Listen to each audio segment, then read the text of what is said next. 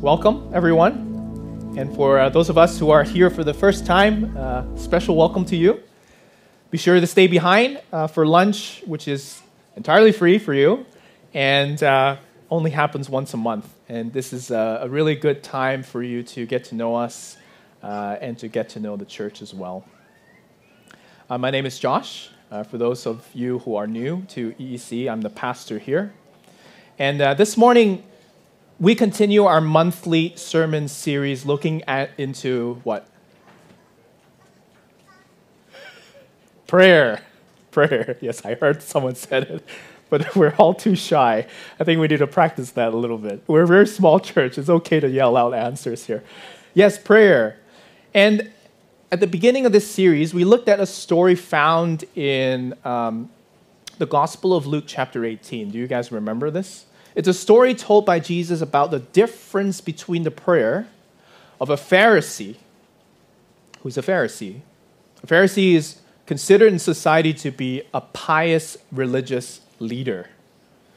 And the prayer of a tax collector, who was often considered a sinner. Not just a sinner, but a sinner beyond saving, was a tax collector. And we concluded that, let's read it together.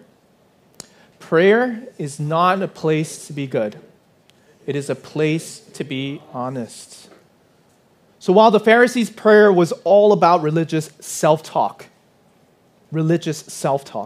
boasting out loud to himself about how good he is, the prayer of the tax collector was one that was honest. It was honest. He prayed simply, God, have mercy on me, a sinner. God, have mercy on me, a sinner.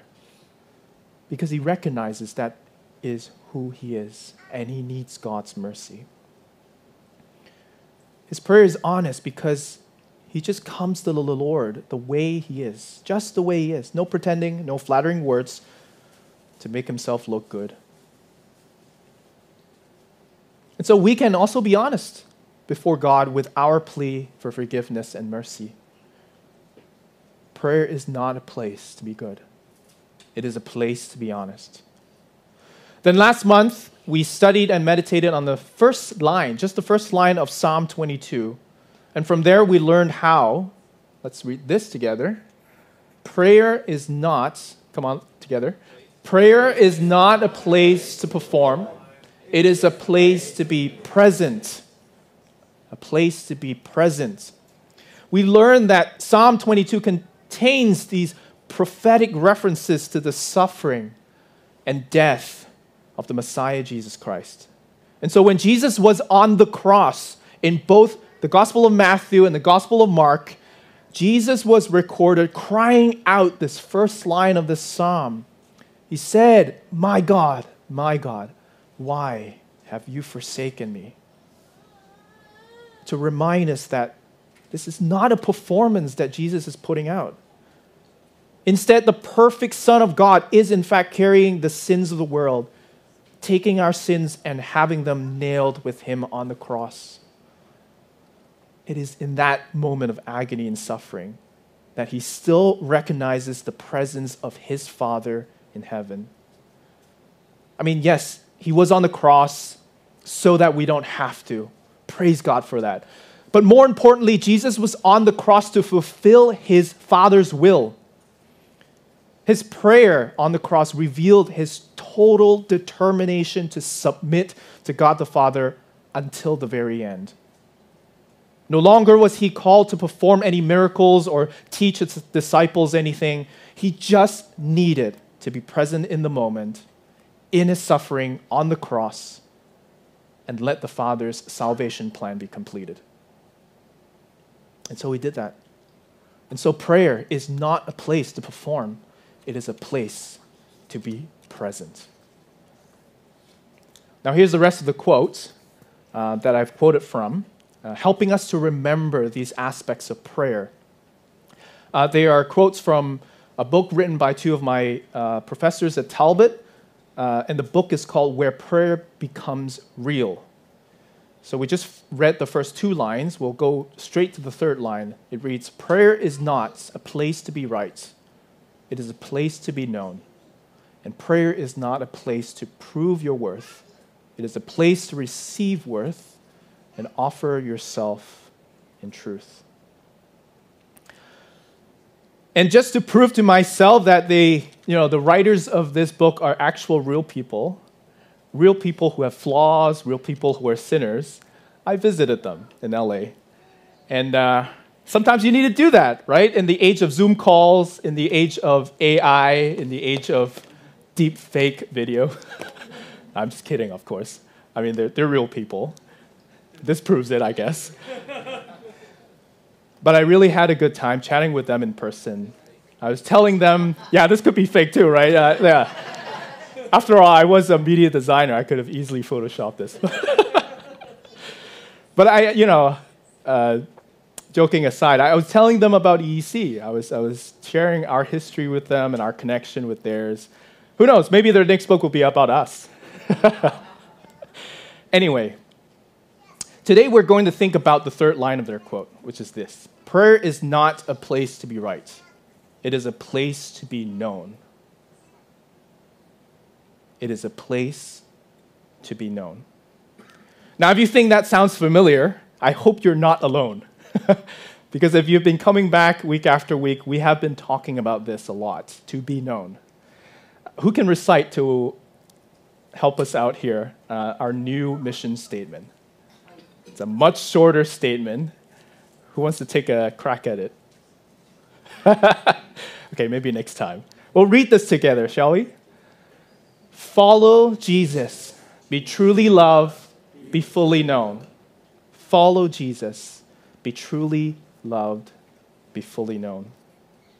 Last month, we have been reading from the Gospels to understand what it means to be a follower of Jesus who is known by God. And today's no different. We're going to study from Matthew chapter 6, verse 5 to 8. But to give us the full context of this passage, we're going to read all the way until verse 15. And so let's read it together, shall we? And when you pray, you must not be like the hypocrites, for they love to stand and pray in the synagogues and at the street corners, that they may be seen by others. Truly, I say to you, they have received their reward. But when you pray, go into your room and shut the door and pray to your Father who is in secret. And your Father who sees in secret will reward you. And when you pray, do not heap up empty phrases as the Gentiles do, for they think they will be heard for their many words. Do not be like them, for your Father knows what you need before you ask Him. Pray then like this. Our Father in heaven, hallowed be your name. Your kingdom come, your will be done on earth as it is in heaven. Give us this day our daily bread, and forgive us our debts, as we also have forgiven our debtors. And lead us not into temptation, but deliver us from evil. For if you forgive others their trespasses, your heavenly Father will also forgive you. But if you do not forgive others their trespasses, neither will your Father forgive your trespasses. Let's pray. Heavenly Father, we come before you. We acknowledge your presence with us. And this morning, we ask that your Spirit enlighten our hearts, illuminate our hearts to see and understand your word. And most importantly, help us to believe the truth that you have through your word. In Jesus' name we pray. Amen.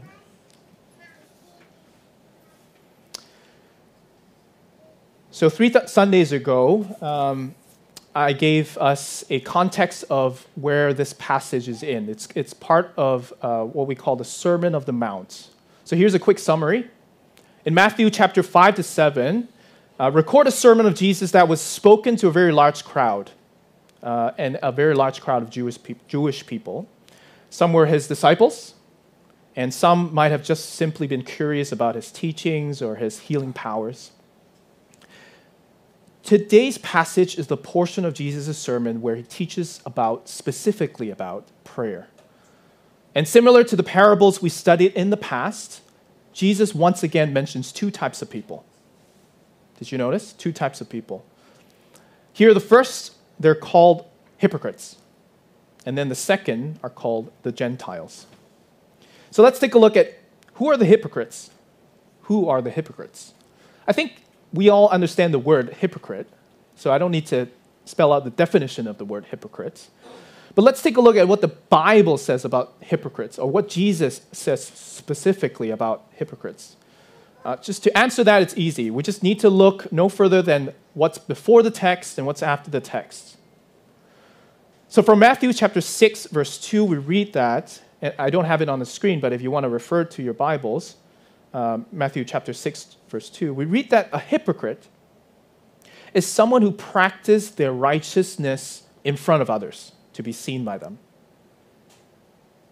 It is someone who practices righteousness in front of others to be seen by them.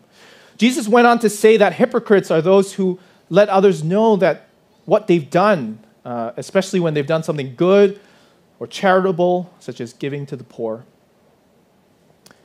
And then secondly, in Matthew chapter 6, again, in verse 15, we read that hypocrites are those who disfigure their face, which is equivalent to the Cantonese saying, "La mai fai min," or "La mai gao min," to show others that they are not eating food for religious reasons.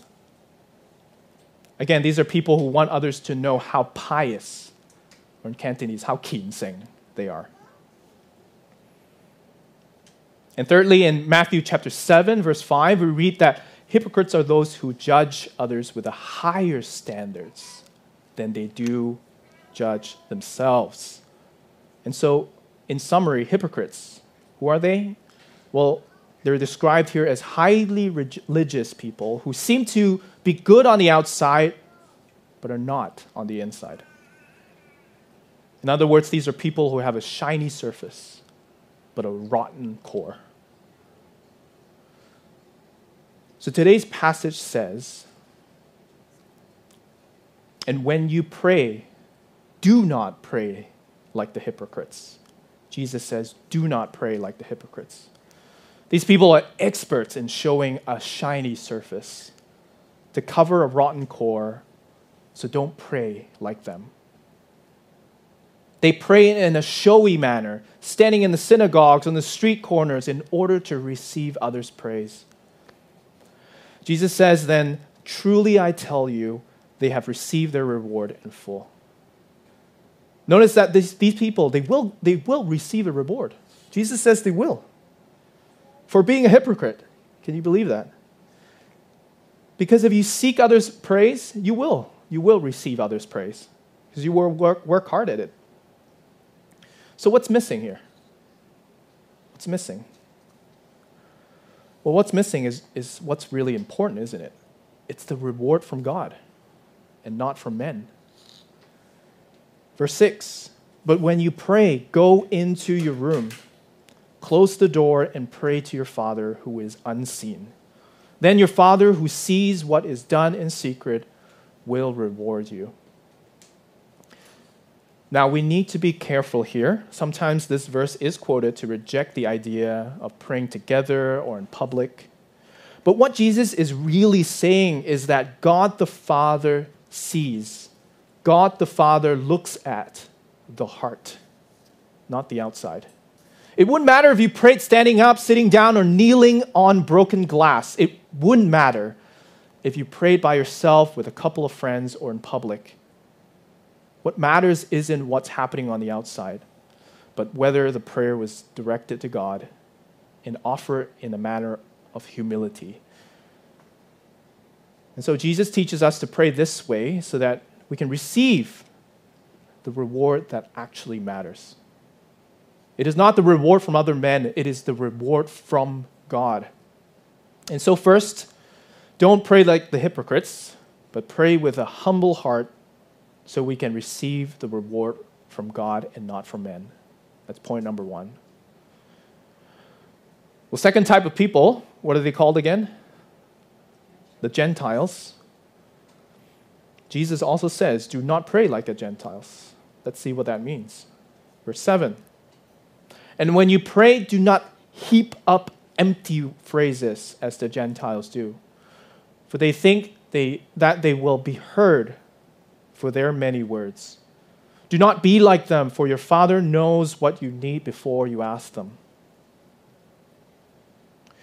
After mentioning how the hypocrites pray, Jesus brings his listeners' attention to these group of people called the Gentiles.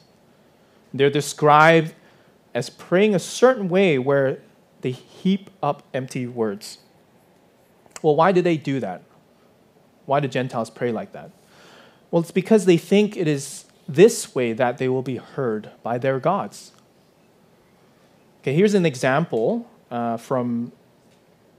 before the example, here's a misunderstanding that we could be led into as well, or misinterpretation of this verse. Keep in mind that Jesus himself repeats prayer. This is not about don't repeat prayers. So if we look at Matthew, a later chapter in 26, when Jesus was about to be betrayed, he prayed in the garden many times the same words. It's recorded here. So leaving them again, he went away and prayed for the third time, saying the same words again. And so what Jesus is saying here is that while the hypocrites pray to impress other people, the Gentiles are featured here to remind us to not try to impress God. We don't need to impress God with our prayers. So, for example, we should not pray as if this is some sort of a spell or chant. You know, if we say it enough times, then something will happen. Then the gods will listen and my wishes will come true. Here's an example in the Bible, Acts 19. When the Apostle Paul converted a number of people in this city called Ephesus, it triggered a riot. So people got afraid because a lot of people are now leaving the temple and leaving their old beliefs. And during the riot, this is how they prayed. It says, for about 2 hours, they all cried out with one voice, "Great is Artemis of the Ephesians." 2 hours. Can you imagine that? Shouting out the same chant, the same prayer, hoping that their god, Artemis, would listen.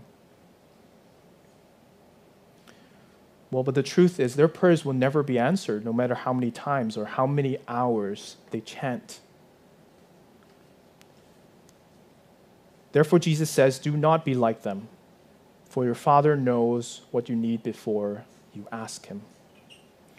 So first,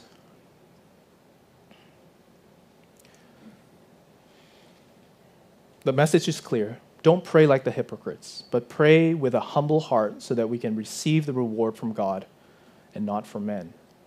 And second, don't pray like the Gentiles, as if we are praying to a false god, who, as Psalm 135 describes, have mouths but do not speak, have eyes but do not see, and have ears but do not hear. And again, Jesus says, do not pray like the hypocrites. Do not pray like the Gentiles. So how are we supposed to pray?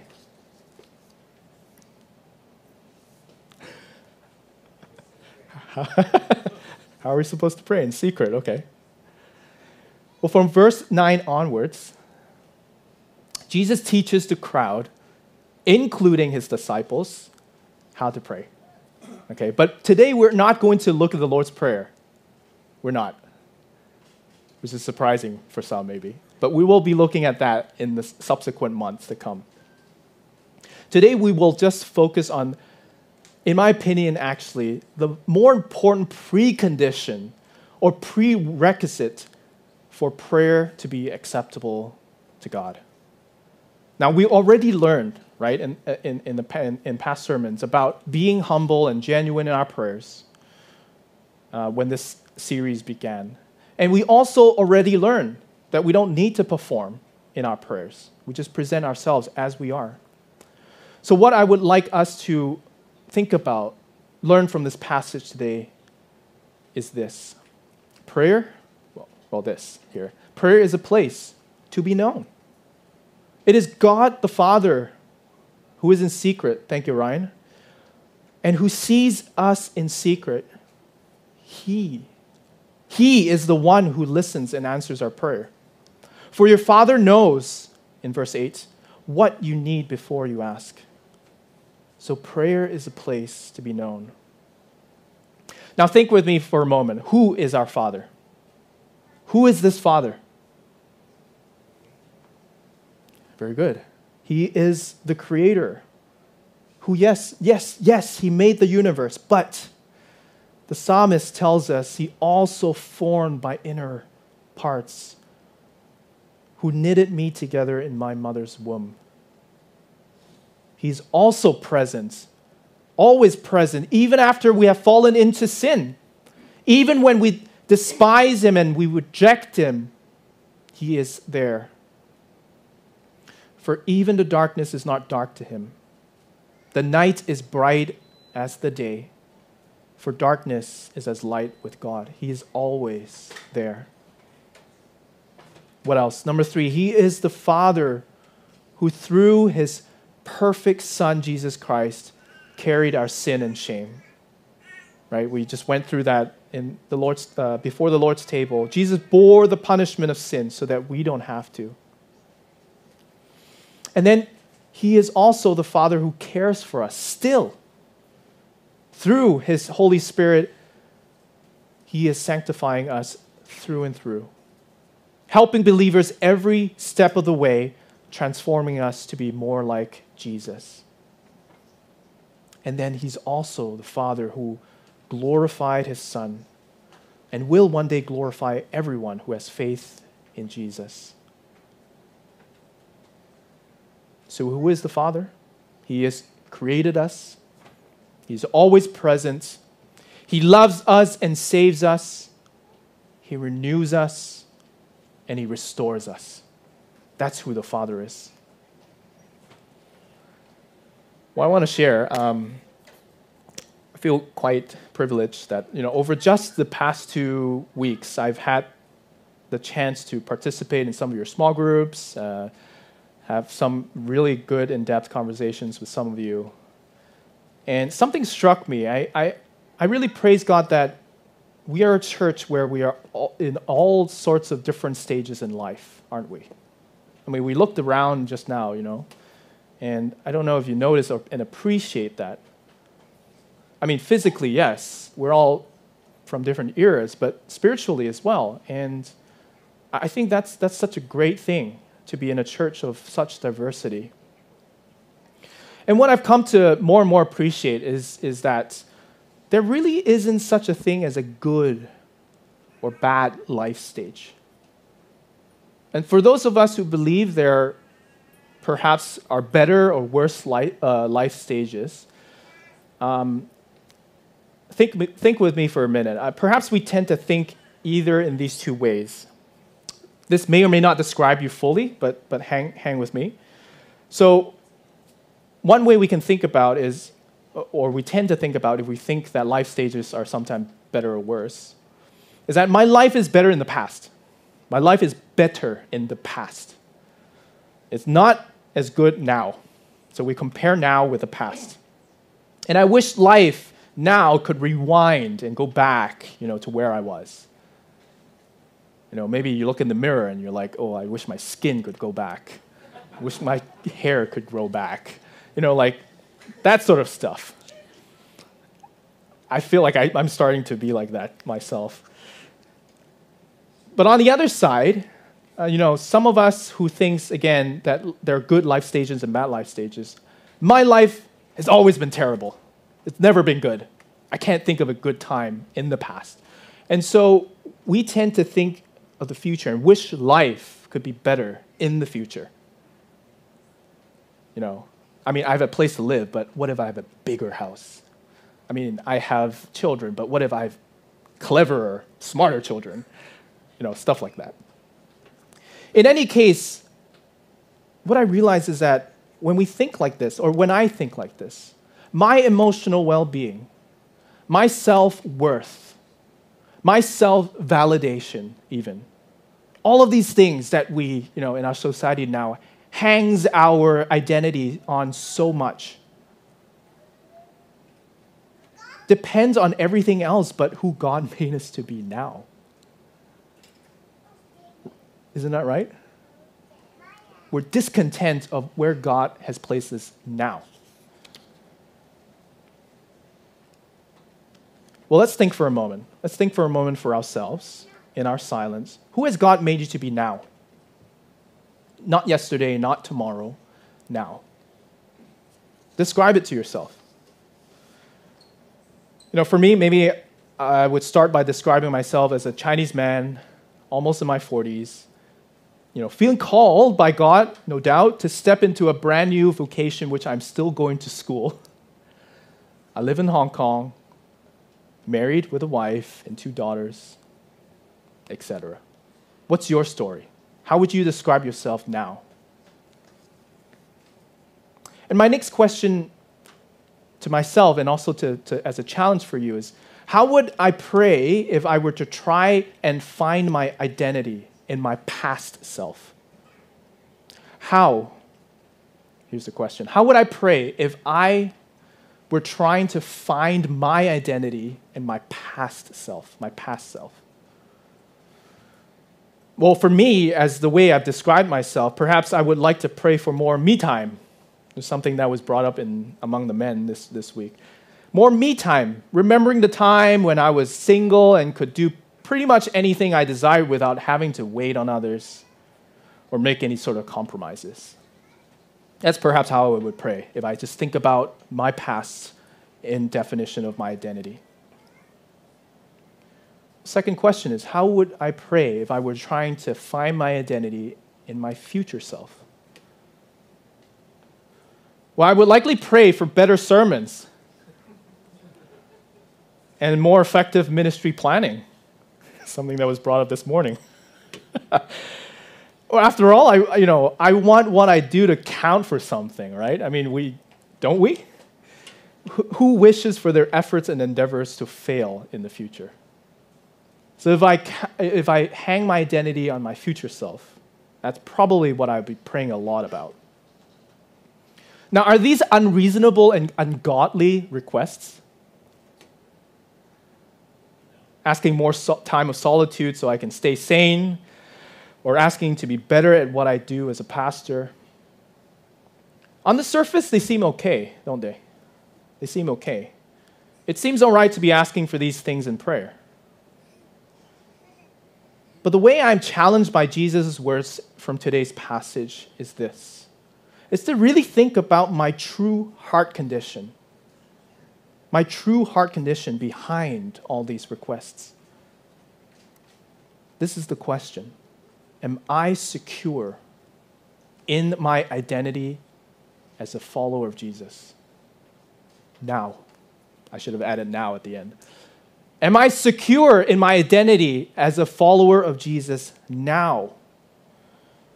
In other words, when I pray, do I believe and am fully aware that God, whom I just described as creator, always present, my redeemer, always providing and caring for my need, to be sanctified and restorer? Do I believe that it is He who listens? It is He who answers my prayer? Well, in fact, Jesus tells me and tells you today from Scripture that He already knows what I was going to ask even before I uttered a single word.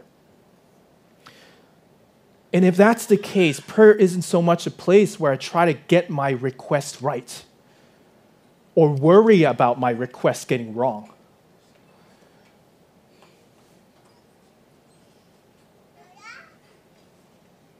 Well, that's at least not the attitude I should have when praying. But rather, prayer becomes a place where I offer myself to be known by God and to be received by the one who knows me personally and deeply. Let me say that again. Prayer is a place where we offer ourselves to be known and received by the one who knows us. prayer is a place to be known. Let's again think about Jesus. Before he was betrayed, he goes to the garden with his disciples to pray on the night before his crucifixion. And he says this, he tells them that his soul is overwhelmed with sorrow to the point of death. That's what Jesus said. And asks his disciples to keep watch with him.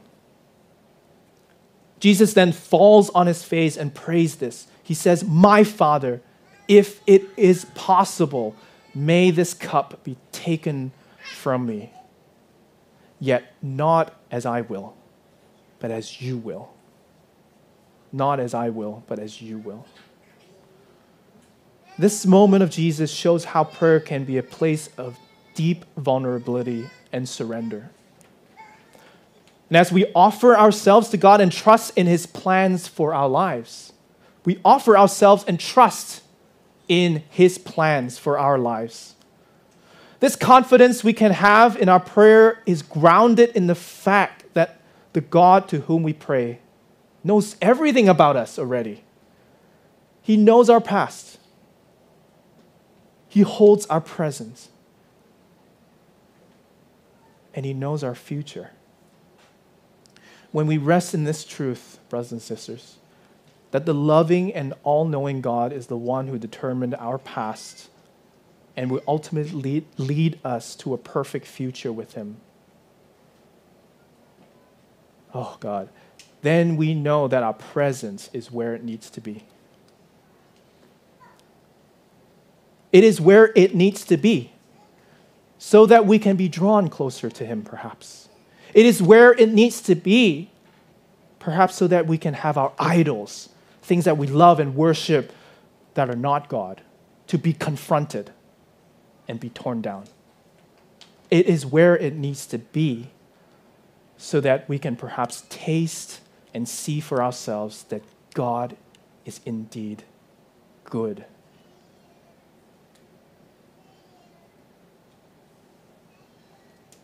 Is your life where it needs to be? It's a trick question. It is where it needs to be. But do you believe that? Do you trust the God who has placed you to be at where it needs to be? And do we pray knowing that God already knows our past, present, and future, and he's with us at this moment where it needs to be? And so prayer is a place to be known. So this morning, let's just take a few minutes. Let's practice that together. In your seats, in your silence, in your secret. There's no pretending. There's no shame. God already knows you. God already knows all of us. But do you want to be present with him this morning or this afternoon? In your silence, present. Just tell God in your heart, present and offer yourself to God.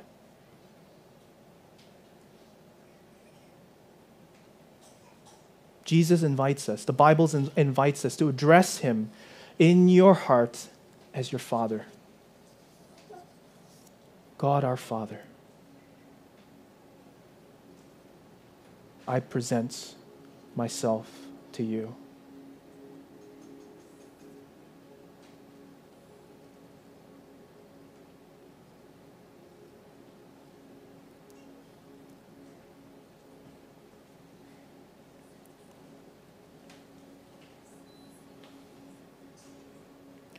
Let's remember and remind ourselves for a moment that he already knows your past, present, and future. In other words, God knows how messed up you were. God knows how messed up you are now. And God already knows how messed up you will be.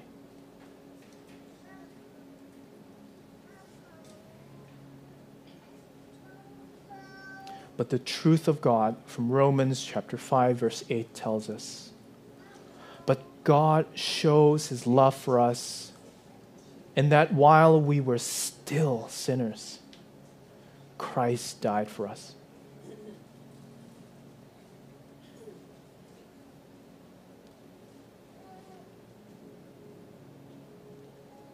God does not need your lip service. Does not need your eloquent words. Nor does he need your outward piety.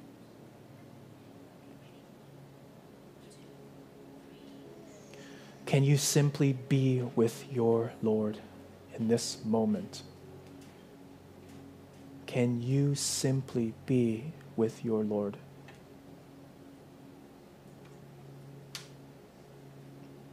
If so, praise God and be thankful.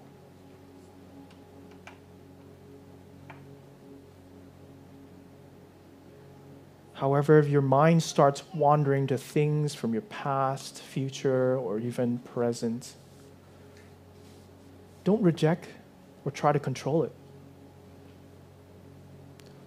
Don't reject or try to control the wandering thoughts in your mind.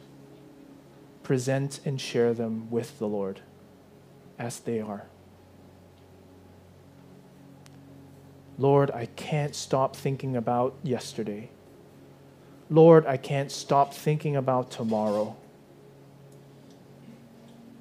Present and share them with the Lord. He sees them and knows every detail of you better than you do.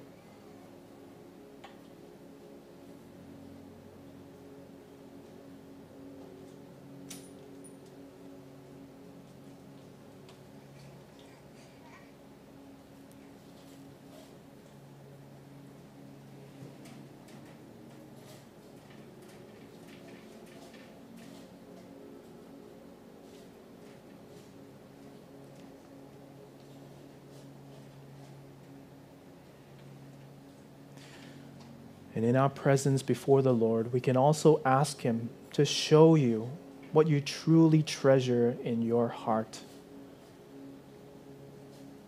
Do not fear the truth as it becomes clear to you.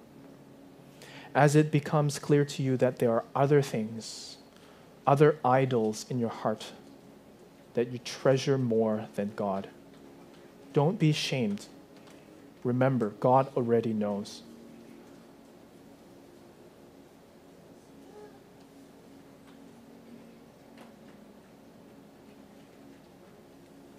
And perhaps in this moment you feel like you don't have control when you're in God's presence. You feel uncomfortable because you're losing control.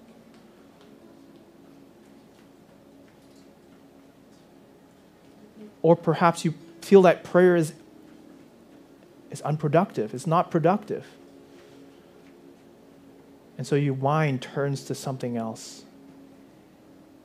Well, you know what? It's okay. Talk to God about these things. He is present with you, and He desires for you to be with Him in this moment.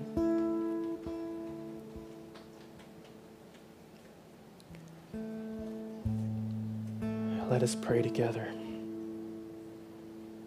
Father, look at these desires. Look at these desires in my flesh. I want to have life on my own terms, in my own ways, for my own ends. I am tempted to use you to fix all of this and to get the life I want. Oh God, I present myself to you. And God, above all, I want you. I want to be faithful to you. Whatever you have for me, whatever you lead me. Oh God, but as I pray these words, my heart condemns me. My heart condemns me as a liar because I know parts of my heart do not want you. Part of my heart just do not want you. Part of my heart do not want to present myself to you, but instead want to stew in my worry and seek control for myself, for my own life, or even the lives of others. But Lord, here I am, messed up and broken. I present myself to you again, in the deepest truth of my heart, to be with you in this. For it is written in 1 John chapter 3 that for whenever our heart condemns us, God is greater than our heart, and He knows everything. I thank you, God. I thank you. And so it is in this confidence that we can pray together. Our Father in heaven, hallowed be your name. Your kingdom come. Your will be done on earth as it is in heaven. Give us this day our daily bread, and forgive us our debts, as we also have forgiven our debtors. And lead us not into temptation, but deliver us from evil. In Jesus' precious name I pray.